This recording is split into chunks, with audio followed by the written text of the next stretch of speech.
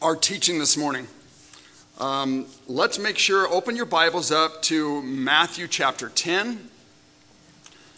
As we get an opportunity to introduce the teaching that I feel the Lord has led me to for us as a church here this week, we want to make sure that you have Bibles in your hands.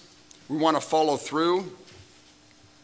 As I was praying, knowing that Rory was going to be out of town this week, and praying as to where I'm going to go with this teaching, how it's going to work, given a little bit of slack from the other guys as to whether we stay in the Psalms or whether we are led to go through and teach maybe another set of truth from the Gospels someplace. After church in the park last Sunday, had an opportunity to talk to Kathy Vaughn and kind of go through with what exciting news was happening over in East Africa. To get an opportunity to hear as to how the gospel of our Lord is rolling through the hills and valleys and plains of East Africa. Watching how the Lord is moving mightily for those that have set aside themselves for the cause of the gospel and taken it with reckless abandonment to some of these unreached people groups in East Africa.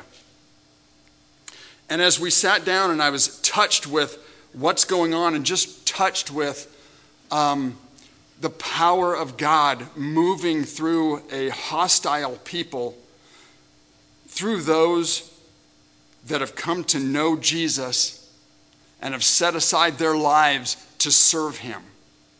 Now, as we got to Wednesday, I'm still praying, and Kathy was here Wednesday night to share with us in greater detail what was going on over there in East Africa. And she continually talked about a young man named Pastor Mike who had recently been saved, recently went through a discipleship school, immediately setting aside his own life and safety, desired to take the gospel out to every place he could possibly preach the gospel to. He gave himself to Christ, who gave everything for him. And the gospel continued to roll through some of, and I don't remember the names of the tribes, you guys, but some of these tribes who had never heard of the name of Jesus whatsoever, like we talked about with Nepal. And it went from tribe to tribe, and he continued to pray and continued to just put himself on a bus and go to the outer reaches of his country. And as Kathy was talking to this Pastor Mike, she'd go, well, where are you going? I'm going over here. How long is it going to take you? It's going to take me a day and a half on a bus. What are you going to eat while you're going? He said, I don't know. Where are you going to stay when you get there? He says, I don't know. The Lord will take care of that. All I know is I'm called to go. I'm called to go. In all of that, you guys, the gospel has moved by and through a number of individuals who have set aside the importance and the value of their own life to take the gospel to people who don't know what Jesus did at the cross for us. And the gospel is now in Somalia, which is why we chose the prayer cast for this morning. Somalia, you guys, is the number 2 most persecuting country of Christians in the world.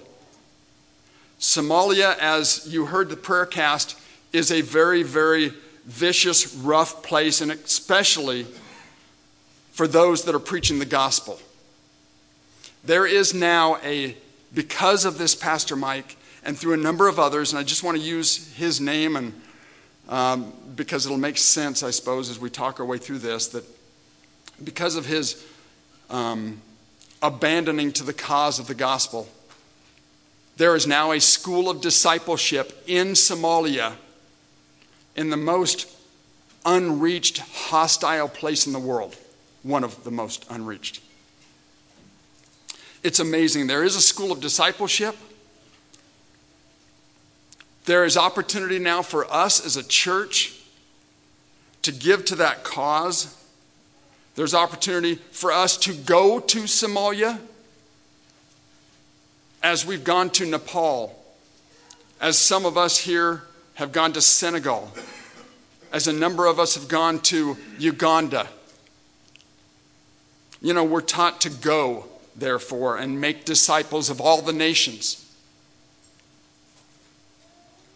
And you know what? The Lord is moving in this little church in a powerful way. We need to recognize that. We need to surrender and submit ourselves to that. So as I'm looking at what we're teaching this morning, I see a thread of truth that was true in this Pastor Mike and should be true in us. The problem is we live in one of the most affluent societies in all of world history. We have it very, very good here. That is a problem. That's what we fight against. It's very difficult for us to do what Christ calls us to do without the supernatural help of prayer and the Holy Spirit of God's work in our lives. So let's take a look at this thread of truth through all four of the Gospels. And I'm going to start reading in Matthew chapter 10, and I'm just going to read through this, and then we'll pray and begin our teaching. Matthew chapter 10, verse 34 says, "Do not think that I came to bring peace on earth. I did not come to bring peace, but a sword. For I have come to set a man against his father, a daughter against her mother, and a daughter-in-law against her mother-in-law. And a man's enemies will be those of his own household. He who loves father or mother more than me is not worthy of me. He who loves son or daughter more than me is not worthy of me. And he who does not take his cross and follow after me is not worthy of me. He who finds his life will lose it, and he who loses his life for my sake will find it." Chapter 16 of Matthew, verse 24. "Then Jesus said to his disciples, 'If anyone desires to come after me, let him deny himself, take up his cross, and follow me. For whoever desires to save his life will lose it, but whoever loses his life for my sake will find it. For what profit is it to a man if he gains the whole world and loses his own soul? Or what will a man give in exchange for his own soul? For the Son of Man will come in the glory of his Father with his angels, and then he will reward each according to his works.'" Twice in Matthew.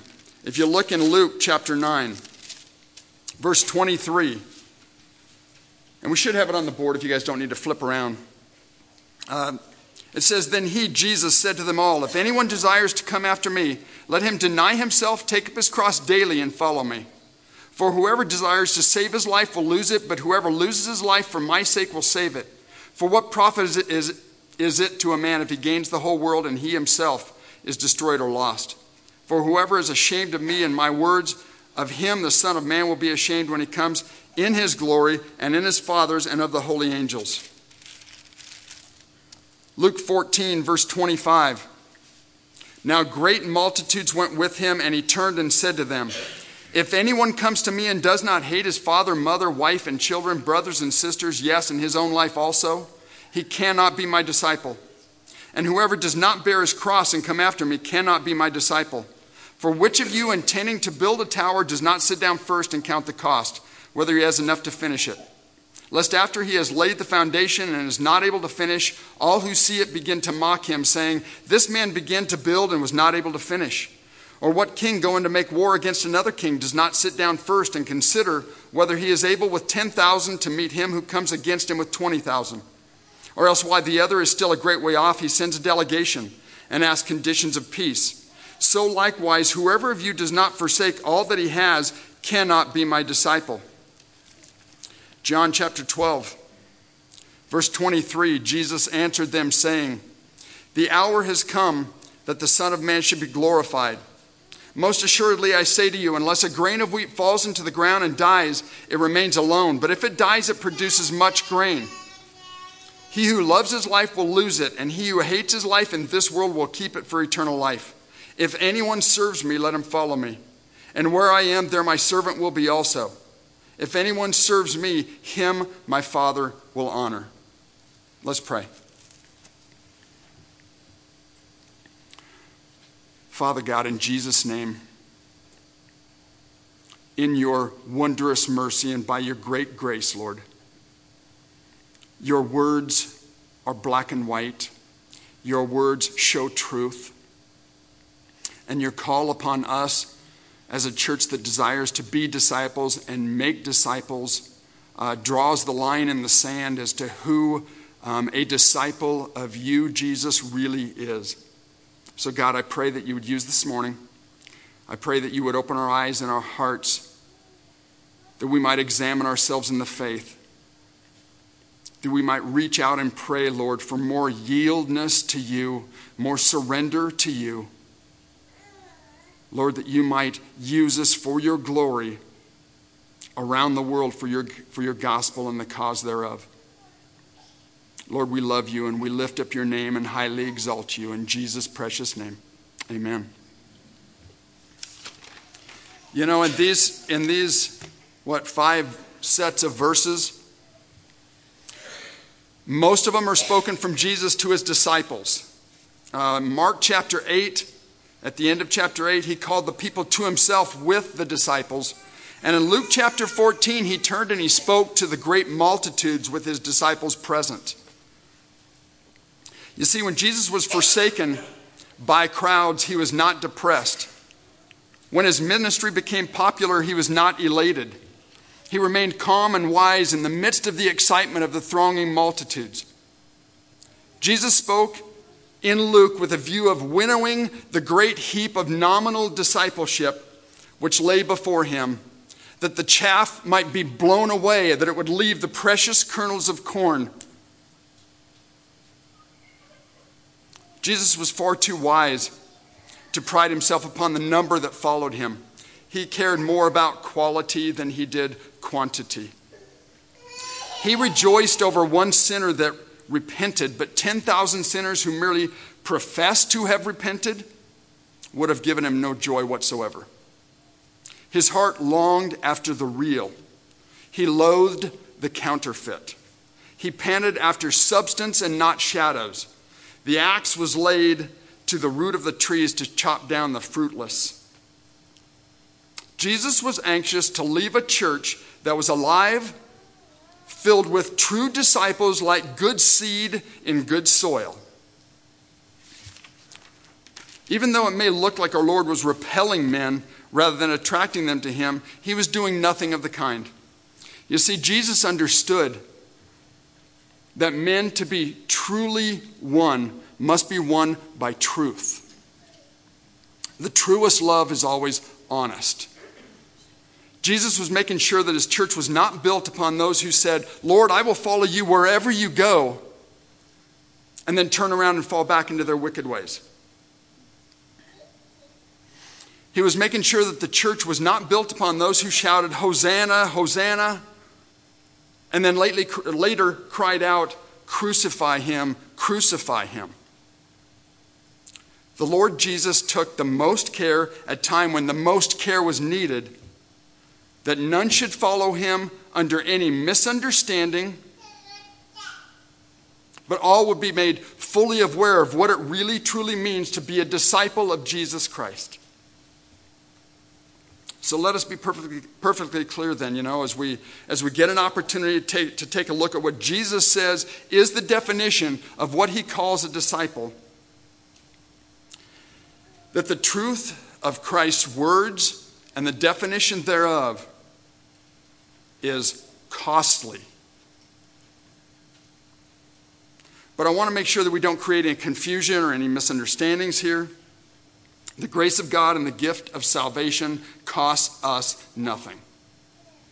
Salvation can't be purchased with money or with merit or with vows or with penances. The gospel motto is without money and without price, right? We are justified freely by his grace through the redemption that is in Christ Jesus. Yet, for all of that, if a man desires to be a Christian, a follower of Jesus, a true disciple, it will be costly. True faith is the gift of God, and there's nothing we can do to purchase it. But at the same time, if we receive it, there are certain consequences that will flow from it. The Lord Jesus desires his true disciples to know the truth and to count the costs before following him. And we as a church here, right? We've taken a position to stand uncompromisingly upon the authoritative Word of God and the Word of God alone. We've chosen to be about our Father's business. Our vision statement written back in the wall that says we exist to make disciples in our city and of all nations who are sent out to proclaim and embody the gospel of Jesus Christ for the glory of God.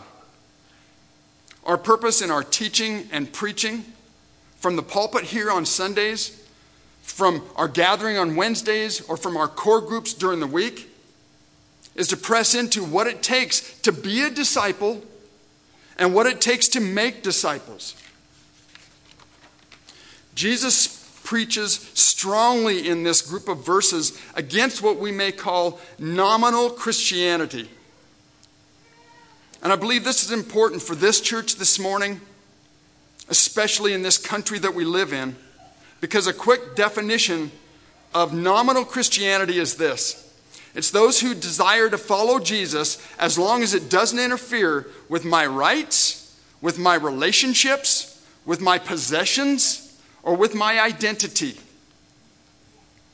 And the Lord boldly proclaims to his disciples and to the multitudes that these people cannot be his disciples and are not worthy of him. So let's take some time and go through three main indicators, three main attributes, aspects of what's required by Jesus to be a disciple. And there's many of them, but let's just narrow it down to three. Number one must deny himself. Number two, one must be ready to lose life. And number three, one must be willing to forsake all that he has. This is the definition in the Bible on which we stand, right? And will not veer from, that Jesus says, these are my disciples. So let's take a look at it one at a time. One must deny himself, number one. This is the defining line that separates mere churchgoers and power-filled people of God who are able to run with endurance the race that is set before us. This is the difference. This is the drawing line. This is the line in the sand, you guys. Whosoever desires to come after me, let him deny himself. This is a non-optional decision for those who desire to be disciples and or make disciples. So what's the scriptural definition of the word deny? Well, it happens to be the exact same word used to describe what Peter did the night Jesus was captured in the Garden of Gethsemane in Matthew chapter 26, verse 34. As you can see up on the overhead, it says, Jesus said to him, assuredly, I say to you that this night before the rooster crows, you will deny me 3 times. So let's flip over just real quick and look at Mark chapter 14, verse 71. Mark chapter 14, verse 71 says, then he began, speaking of Peter, then he began to curse and swear, I do not know this man of whom you speak. Listen, Peter claimed to have no concern for this man and no attachment as to what would happen to this man. Peter had denied him. My question for us today is, are we willing to do the same thing for ourselves? Are we willing to deny ourselves in the same way that Peter denied his Lord? Because this is the very first step to being what Jesus calls a true disciple. Let's look at Jesus, for example. Look at Philippians chapter 2. Perfect. I'm going to read off the overhead. It's easier. It says, let this mind be in you, which was also in Christ Jesus, who being in the form of God, did not consider robbery to be equal with God. Verse 7 says, but made himself of no reputation, taking the form of a bondservant and coming in the likeness of men. Jesus denied himself. It says right there in verse 7, it says, he made himself of no reputation. He personally chose it. And he asks us to personally choose to deny ourselves as well. Think about this. Jesus made himself nothing. The King of Kings, right? The Lord of glory, who sat on his throne as creator of everything, where the angels continually sang before his throne and the creatures around the throne continued to sing of his glory. And he left. And listen to this. This is the very God, right? Who said, let there be light. Who also said, let me be nothing. The same God whom Peter calls in Acts chapter 3 verse 15, the Prince of Life.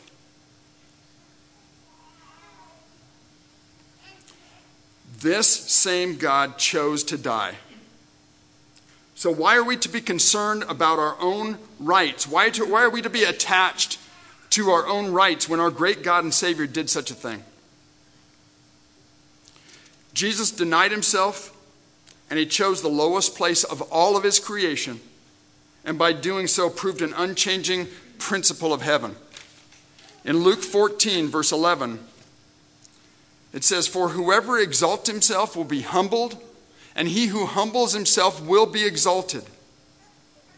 Jesus knew about the cross. He chose it for himself because of his love for you. When he came up from the water of baptism, he looked to the cross. When he healed the 10 lepers, and no one thanked him, he looked to the cross. He looked to the cross. That cross that's reserved for criminals. The cross, that terrible place of shame.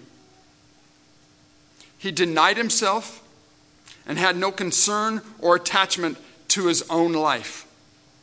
And because of that, he now sits exalted at the highest place of heaven at the right hand of God the Father. Jesus not only told us that we must deny ourselves, but he showed us what it would look like. The Lord knows that the door of earthly shame enters into the room of spiritual honor. Yet the door of earthly honor enters into the spiritual room, or the room of spiritual shame.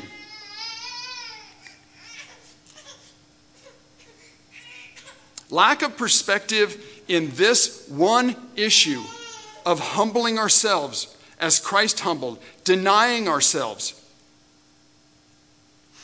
is probably the one issue that has held more believers back and kept them from growing in their faith than any other issue that I can think of. The ability to deny oneself is the first characteristic required by Jesus to be his disciples. These are those that God uses to lead people to the Lord, that some would be saved. These are the people whose workplaces will be changed. These are the people whose families will be transformed. These are the people who are walking in the power of God. Why? Because they let go of themselves. They denied themselves. I want to read a little story. There's a guy by the name of Richard Wurmbrand.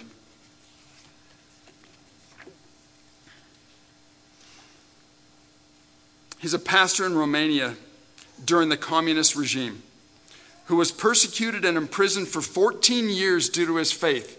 One day, as his Christian cellmate was singing praises to God, he was caught by the guards and received the strict punishment of standing in the snow overnight just outside the window of the cell he and Richard had been sharing. There was now a barred window separating the two Christians, one in the snow and the other in the cell. Richard was looking on with compassion at his friend who was shivering in the exposed cold. His roommate's clothes were tattered and worn, and the only protection from the harsh, blowing wind, was a thin, long-sleeved shirt. Richard could see that the freezing cold was brutal to his skin, and it wasn't long before he made a personal decision that could cost him his own life.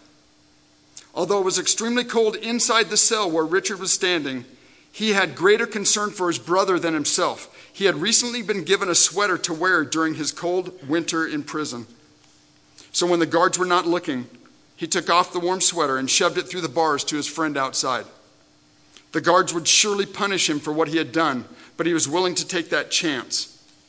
Not only did Richard risk punishment, but he also sacrificed his own warmth for another. Later, this brother in Christ shared how the warmth of Richard's personal sacrifice helped him to survive more than the sweater itself. Richard Wurmbrand chose to deny himself, and the sacrificial act of love sustained his friend's body and soul from death through that long night.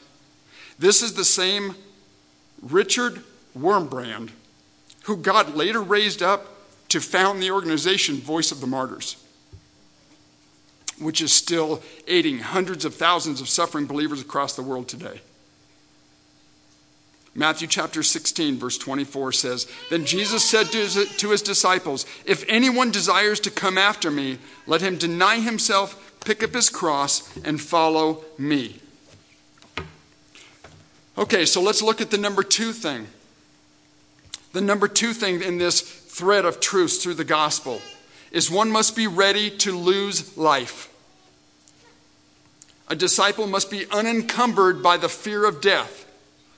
So let's consider our very own readiness to lose our life for Christ and his gospel. This one verse gives me hope, and hopefully it'll give you guys hope as well. In Hebrews chapter 2.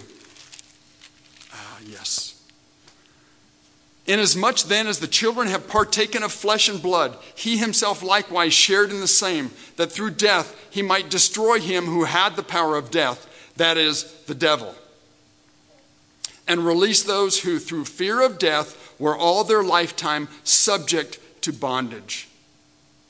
You see, Jesus broke the chain that holds us down in fear of death if we will just trust him. Jesus speaks very clearly in every one of the 6 passages in all 4 Gospels that one must be willing and ready to lay down their life for the cause of the gospel, for the sake of the gospel, and for his sake, or he cannot be a disciple. In Matthew's passage, in chapter 16, Jesus begins to describe what he knows lies ahead of him at Jerusalem. So let's go to Matthew 16. Verse 21 says, "From that time Jesus began to show to his disciples that he must go to Jerusalem and suffer many things from the elders and chief priests and scribes, and be killed and be raised the 3rd day. Then Peter took him aside and began to rebuke him, saying, 'Far be it from you, Lord, this shall not happen to you.' But he turned and said, 'Peter, get behind me. You are an offense to me, for you are not mindful of the things of God, but the things of men.' And Jesus said to his disciples, 'If anyone desires to come after me, let him deny himself, take up his cross, and follow me. For whoever desires to save his life will lose it, but whoever loses his life for my sake will find it. For what profit is it to a man if he gains the whole world and loses his own soul? Or what will man give in exchange for his soul? For the Son of Man will come in the glory of his Father with his angels, and then he will reward each according to his works.'" Here was perhaps Jesus' closest friend. Only Peter and a few others were allowed into the heart of Jesus' personal life, his very private life. This was not an easy thing for Jesus to say to Peter, but it was so very, very important. You see, Jesus reacted as strong as any friend could react when these words were spoken to Peter. Jesus had to suffer and he had to die. It was God's will for the salvation of many, but Peter was thinking like a worldly man. Jesus goes on to say that all who follow him have to be ready to die as well. John chapter 12. verse 25 and 26, says, "He who loves his life will lose it, and he who hates his life in this world will keep it for eternal life. If anyone serves me, let him follow me, and where I am, there my servant will be also. If anyone serves me, him my Father will honor." Paul, who came along a little bit later, summarized this biblical truth when he wrote in Philippians chapter 1, verse 21. He said, "For me, to live is Christ, and to die is gain." As American believers, we find ourselves in a very unusual portion of the church. We need to realize that. Because throughout the history of Christianity, the Lord's people have been killed for the cause of the gospel and for Jesus Christ. And currently, there are many, many men and women who are facing the very real danger of losing their life today for the cause of the gospel. Kathy had an opportunity to share that on Wednesday night. The disciples of Jesus understood what it meant to count their lives as nothing for Christ and his gospel. When Jesus' disciples departed to evangelize, they were not only prepared to preach, but they were ready to die for the gospel. They purposed to tell others about the gospel of Jesus Christ, even to those who they knew had the ability to kill them. You know, we hear so many courageous stories in this world about, people running out in front of a car to save a dog that's getting ready to be run over, or, in the battlefield, throwing their body on top of a friend so they could take a couple of bullets or whatever, right? To save a friend's life. If the people of this world are willing to die for temporary things, how much more should the followers of the eternal God be willing to die when they know they have eternal life? As we were reading in John chapter 12, verse 24, let's get that up there. It says, "Most assuredly I say to you, unless a grain of wheat falls into the ground and dies, it remains alone. But if it dies, it produces much grain." In essence, John is saying, you know what? If you die for my cause and the cause of the gospel, you will produce much fruit. The moment that I purpose that preserving my life is less important to me than reaching others with the gospel of salvation, that is the beginning of great freedom. That is the beginning of great fruit bearing. There's so many examples in the Bible of those who were ready to lose their life to follow the Lord. Jonathan in 1 Samuel 14:6. I'll give a little quick background.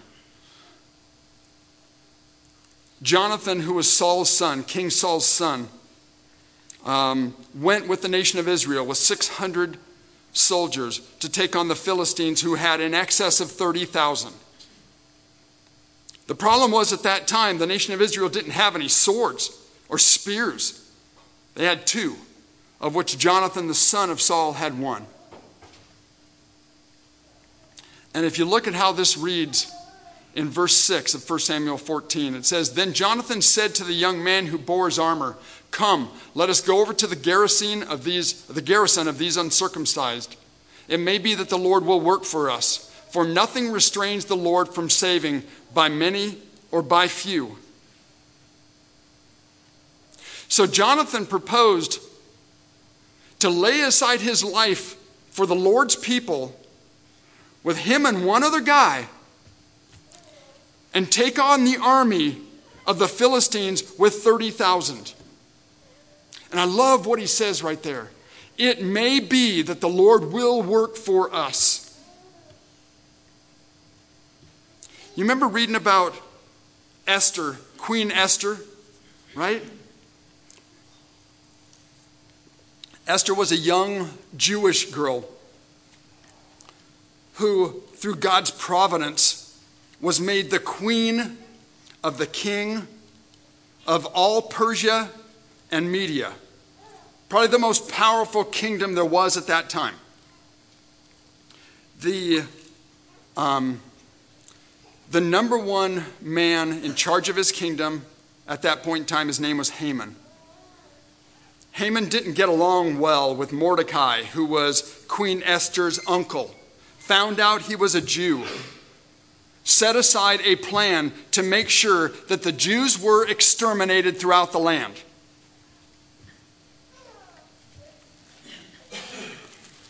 In all of this, Mordecai found out what was going on, got word to Esther, and listen to what Esther's words were. See, she had not gone into the room of the king, and she had to approach the king. But it says, first of all, keep it there on verse 16, but verse 11 says, as she explains this to her uncle, she says, all the king's servants and the people of the king's provinces know that any man or woman who goes into the inner court to the king who has not been called, the king has but one law, to put all to death, except the one to whom the king holds out the golden scepter, that he may live. Yet I myself, Esther says, have not been called to go into the king these 30 days. If you go down to the verse that's on your overhead there, she says to Mordecai, she says, go gather all the Jews who are present in Shushan and fast for me, neither eat nor drink for 3 days, night or day. My maids and I will fast likewise, and so I will go into the king, which is against the law, and if I perish, I perish. That's called counting the cost.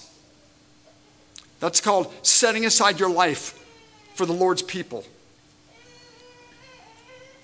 You know, look at how Paul and Barnabas are described by the Jerusalem church in Acts chapter 15, verse 25 and 26. It says, this is the letter from the church in Jerusalem. It says, it seems good to us, being assembled with one accord, to send chosen men to you with our beloved Barnabas and Saul, men who have risked their lives for the name of our Lord Jesus Christ. Look at Paul's commendation of Epaphroditus in Philippians chapter 2, verse 29 and 30.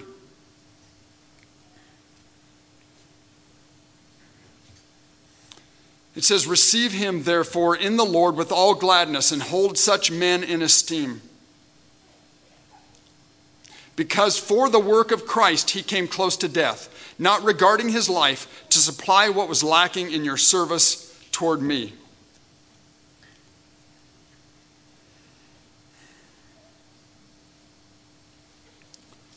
How about Thomas in John chapter 11? You remember doubting Thomas, right? I mean, that's how we know, that's how we grew up in Sunday school, learning about who Thomas was. But I remember last year in our core groups, as we were working our way through the Gospel of John, getting an opportunity to see what it is and what it looks like to be a disciple. I'll read this passage from verse 8.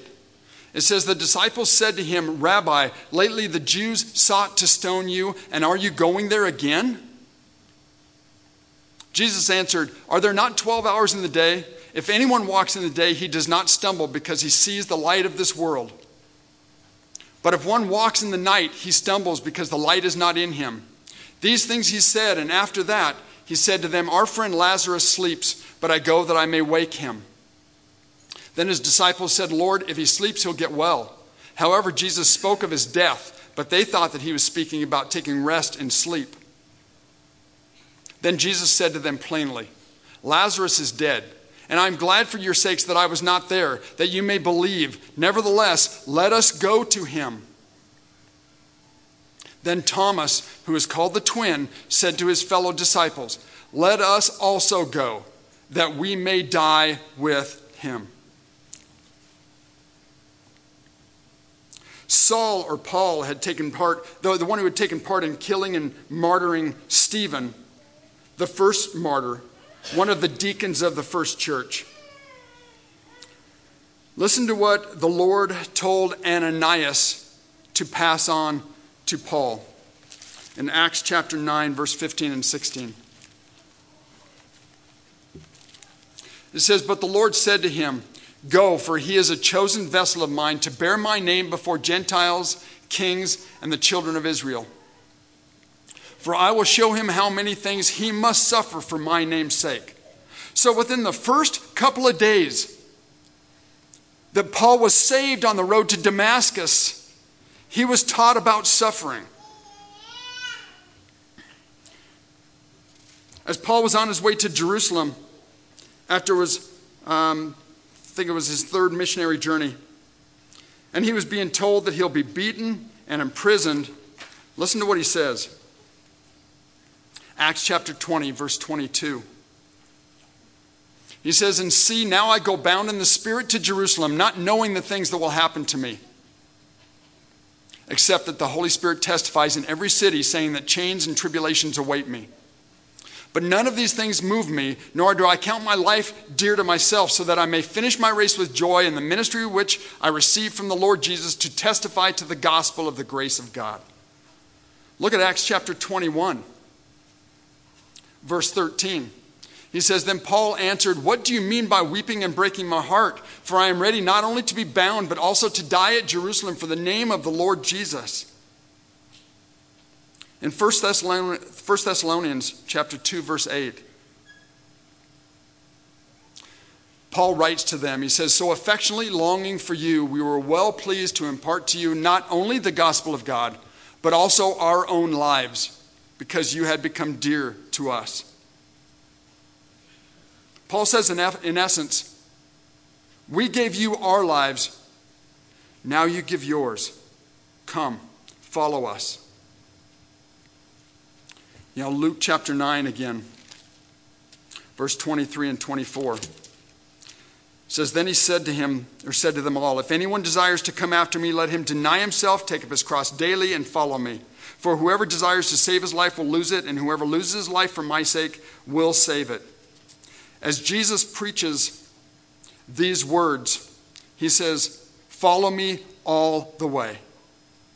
Do you guys remember in Revelations, during the time of the Great Tribulation, the words of the Lord say to those who had overcome Satan, in verse 11 of chapter 12 of Revelations, it says, "They overcame him by the blood of the Lamb, by the word of their testimony, and they did not love their lives to the death."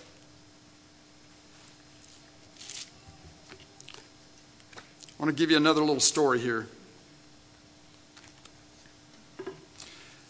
The author of this book says, "One time I was teaching a man inductive Bible study in India, and I was so excited to be helping him grow in his ministry.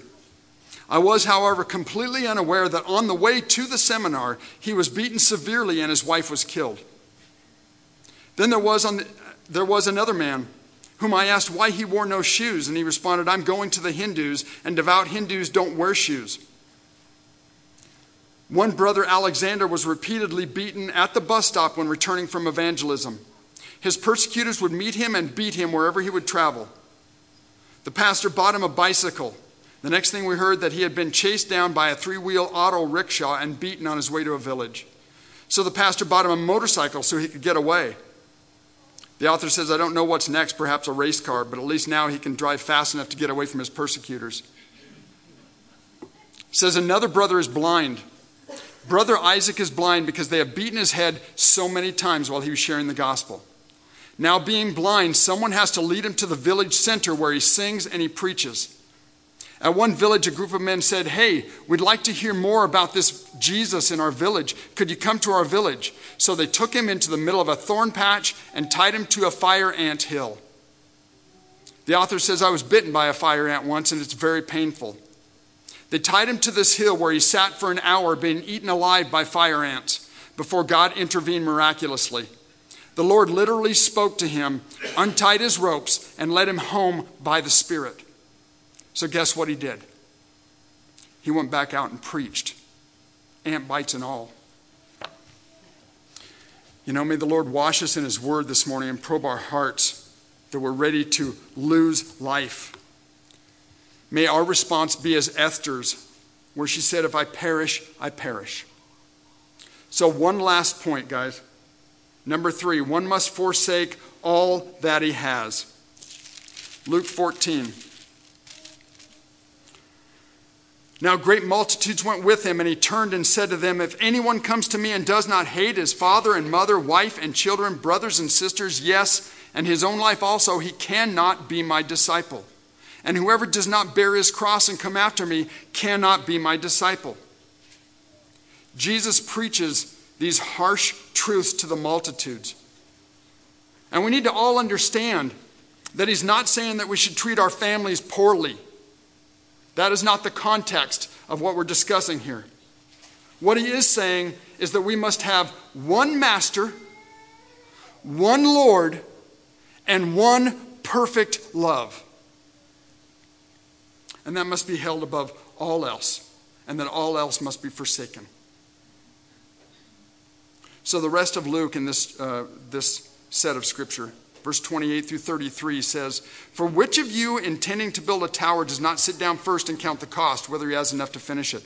Lest after he has laid the foundation and is not able to finish, all who see it begin to mock him, saying, 'This man began to build and was not able to finish.'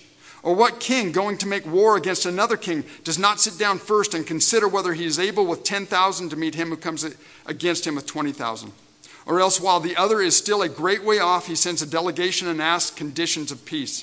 So likewise, whoever of you does not forsake all that he has cannot be my disciple." So I took a look at this. What does it mean in the original language? What does it mean to forsake? To forsake all that you have.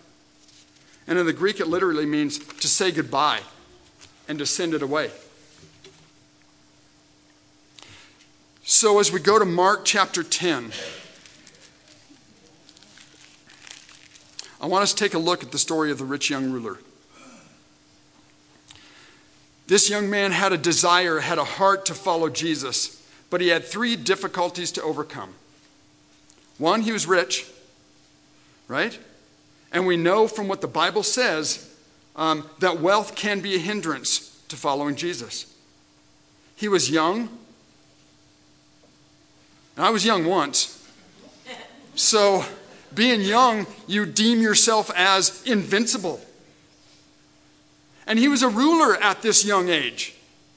Do you know how hard it would be to humble yourself as a wealthy young ruler?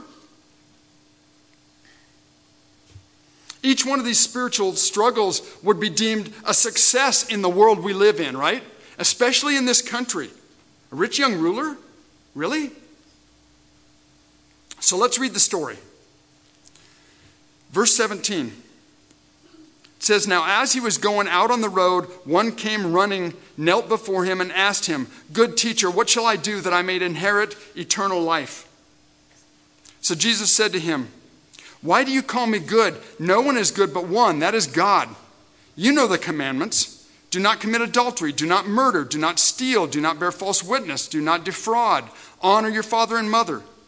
And he answered and said to them, 'Teacher, all these things I have kept from my youth.' Then Jesus, looking at him, loved him and said to him, 'One thing you lack.'" Now, as I was studying this, you guys, as we get to that one point where Jesus says, "One thing you lack," and this is a man who desires with everything he's got to follow Jesus, right? And he hears one thing. That's all you got left. One thing you lack. He had to be elated. He had to be excited. And Jesus continues, "One thing you lack. Go your way. Sell whatever you have and give to the poor, and you will have treasure in heaven. And come, take up the cross and follow me." But he was sad at this word and went away sorrowful, for he had great possessions. Then Jesus looked around and said to his disciples, "How hard it is for those who have riches to enter the kingdom of God." And the disciples were astonished at his words. But Jesus answered again and said to them, "Children, how hard it is for those who trust in riches to enter the kingdom of God. It is easier for a camel to go through the eye of a needle than for a rich man to enter the kingdom of God." And they were greatly astonished, saying among themselves, "Who then can be saved?" But Jesus looked at them and said, "With men it is impossible, but not with God. For with God all things are possible." You see, this man wanted to follow Jesus, wanted bad to follow Jesus. He wanted to follow Jesus with his whole heart. Well, almost. He was willing to forsake most things, but not everything. There were still a few things in his life to which he was still attached. You see, it's not wrong to be rich, but it is wrong not to be able to forsake your wealth. It's not wrong to have a family. It's not wrong to have a family, but it is wrong not to forsake your family. If something ties you down and prevents you from following Jesus, you haven't forsaken it. We must send away the attachment to it and its control over us, or it will keep us from finishing the race that has been set before us. Peter said in verse 28, he said, then Peter began to say to him, we have left all and followed you. You know, as I looked at that, do you really think Peter had the right to say that? Do you think he had the right to say, I have left all? Let's go to Luke chapter 5. In Luke chapter 5, it says, so it was, as the multitude pressed about him to hear the word of God, that he stood by the lake of Gennesaret and saw 2 boats standing by the lake. But the fishermen had gone from them and were washing their nets. Then he got into one of the boats, which was Simon's, and asked him to put out a little from the land. And he sat down and taught the multitudes from the boat. When he had stopped speaking, he said to Simon, launch out into the deep and let down your nets for a catch. But Simon answered and said to him, Master, we have toiled all night and caught nothing. Nevertheless, at your word, I will let down the net. And when they had done this, they caught a great number of fish, and their net was breaking. So they signaled to their partners in the other boat to come and help them, and they came and filled both the boats, so that they began to sink. When Simon Peter saw it, he fell down at Jesus' knees, saying, depart from me, for I am a sinful man, O Lord. For he and all who were with him were astonished at the catch of fish which they had taken. And so also were James and John, sons of Zebedee, who were partners with Simon. And Jesus said to Simon, do not be afraid, from now on you will catch men. So when they had brought their boats to land, they forsook all and followed him. See, this is probably what Peter had in mind when he said this in the last passage. See, we have left all and followed you. Because in his mind, I'm sure he was thinking about the 2 boats full of fish that they could barely make to land. And when they got to the shore, Jesus said, now leave it all and follow me. So James, John, and Peter left it all. See, put yourself in their shoes at that time. They left the entirety of their wealth, and they left their occupation. The fact is that every one of us here, if we set our lives aside to follow Jesus Christ with everything we've got, just like he gave everything he has on the cross for us, we will be asked to make a similar decision in our lives. And it probably won't be once. It'll probably be many, many times. We'll be brought to a place, a fork in the road of compromise. And according to the Lord, his disciples will forsake it all. Judas, as an example of someone who chose not to be a disciple. John chapter 6, verse 64. It says, for Jesus knew from the beginning who they were who did not believe and who would betray him. John 12, verse 6. He was a thief and had the money box, and he used to take what was put in it. You see, wealth and greed still had power over him. Even though the Lord personally chose and called him and trained him, Judas was never able to finish, just like the parable of counting the costs in Luke 14. Look at the end of Judas's life. Let's go to Matthew chapter 26, verse 14.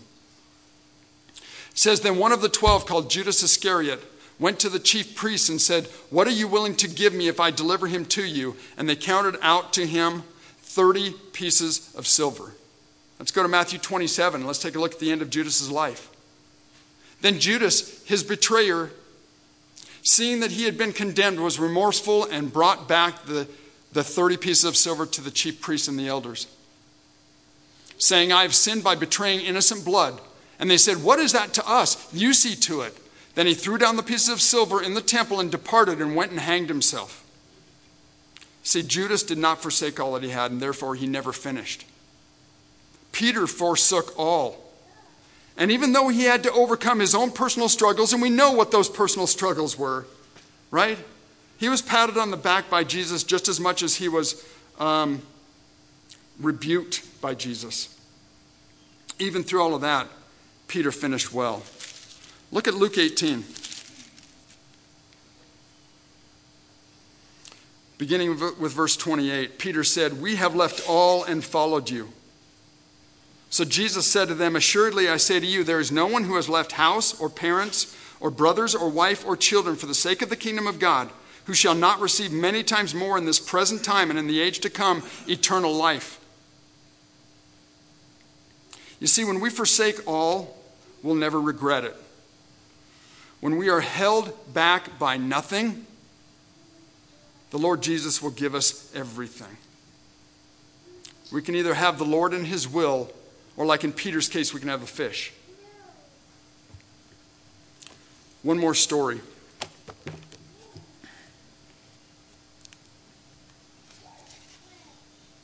There's a couple of guys whose names we probably won't recognize. Their names John Leonard Dober and David Nishman. John was a simple potter and David a carpenter. Ordinary occupations, but extraordinary men. They left their jobs and families in 1732 to become the first Moravian missionaries. These two men actually sold themselves into slavery in order to reach a group of slaves on an island in the West Indies. Their life's purpose was to follow Jesus, who had given his life for them and for all the world. As their ship unfurled its sail and began pulling away from the dock, separating these two young men from their weeping families who would never see them again, they leaned over the rail and they shouted across the water, "May the Lamb who was slain receive the reward of his sufferings."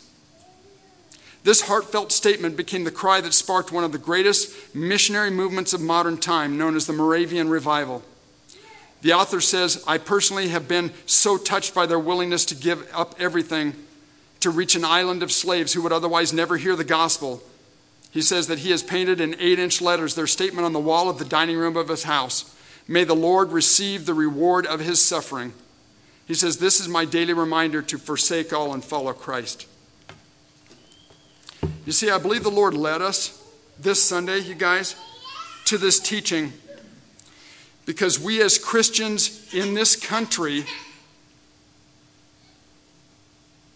we struggle with being the very picture of the rich young ruler.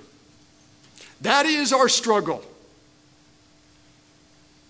Nominal Christianity described as having a desire to follow Jesus as long as it doesn't interfere with my rights, my relationships, my possessions, or my identity, is a very real threat. Not only in this country, but it's a very real threat in this church. And fervent, vital prayer is necessary that we could ask the Lord Jesus by his Spirit to enable us to yield to his work in our lives, to strengthen us and give us courage to let go of this life that we've been blessed with, I guess, if you want to call blessed. We need to pray for ourselves. We need to pray for our brothers and sisters in Christ. Worship team, if you want to kind of come on up, I'll get ready to close here. One thing I'm continually haunted with, is a verse by John in his first epistle, chapter 2, verse 15, 16, and 17. Because if we have the definition as to what Jesus calls being his disciple, those who can and those who cannot, listen to these verses. It says, "Do not love the world or the things in the world. If anyone loves the world, the love of the Father is not in him." Do you guys realize who is called in Scripture in the New Testament the love of the Father? That's Jesus. It says, "Do not love the world or the things in the world. If anyone loves the world, the love of the Father is not in him." Galatians chapter 2, verse 20, Paul says, "I have been crucified with Christ. It is no longer I who live, but it's Jesus Christ lives in me." Colossians chapter 1, verse 27 says, "To them God willed to make known what are the riches of the glory of this mystery among the Gentiles, which is Christ in you, the hope of glory." That haunts me. It says, "Do not love the world or the things in the world. If anyone loves the world, the love of the Father is not in him." Verse 16, "For all that is in the world, the lust of the flesh, the lust of the eyes, and the pride of life is not of the Father, but of the world." So what's an easy way to make that relatable to us who sit here in this church this morning, who desire with everything we've got to want to be a disciple of Jesus Christ? Here's the 3 things. And I have to remember it a simple way, so maybe this will help all of us. The lust of the flesh are passions. The lust of the eyes are possessions. The pride of life are positions. And then it says, and the world is passing away and the lust of it, but he who does the will of God abides forever. I want each of us to ask ourselves, what's hindering my walking every day in the power of God as a true disciple of Jesus Christ? What is it that's hindering me?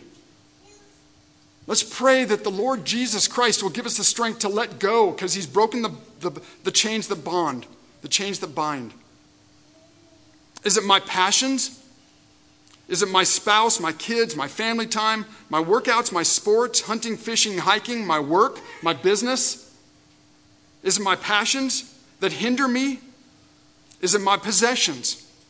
Is it my house, my car, my truck, my motorcycle, my boat, my yard, my vacations, my keeping up with the Joneses, my trying to afford these things? Is that what's hindering me from following Jesus Christ in truth?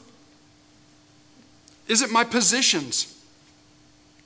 Is it my work responsibilities? Is it my identity in the community? Is it my responsibilities in the home?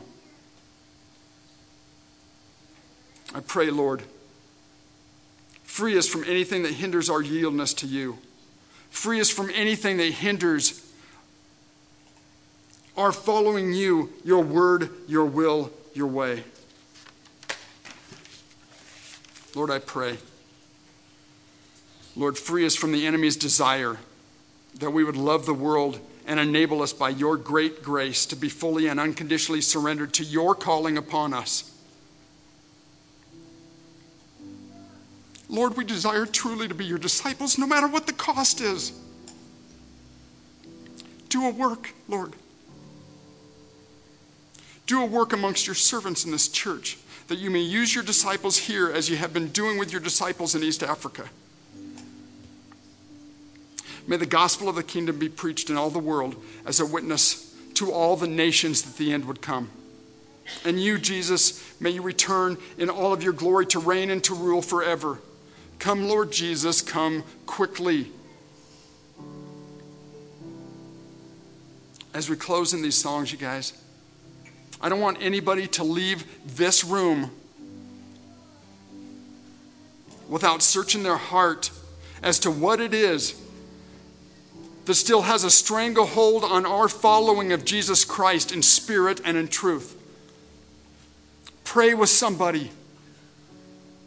Look up your leaders. Look up your core group leaders. Grab a hold of somebody. Let's pray that the Lord would equip us to let go. In Jesus' name, amen.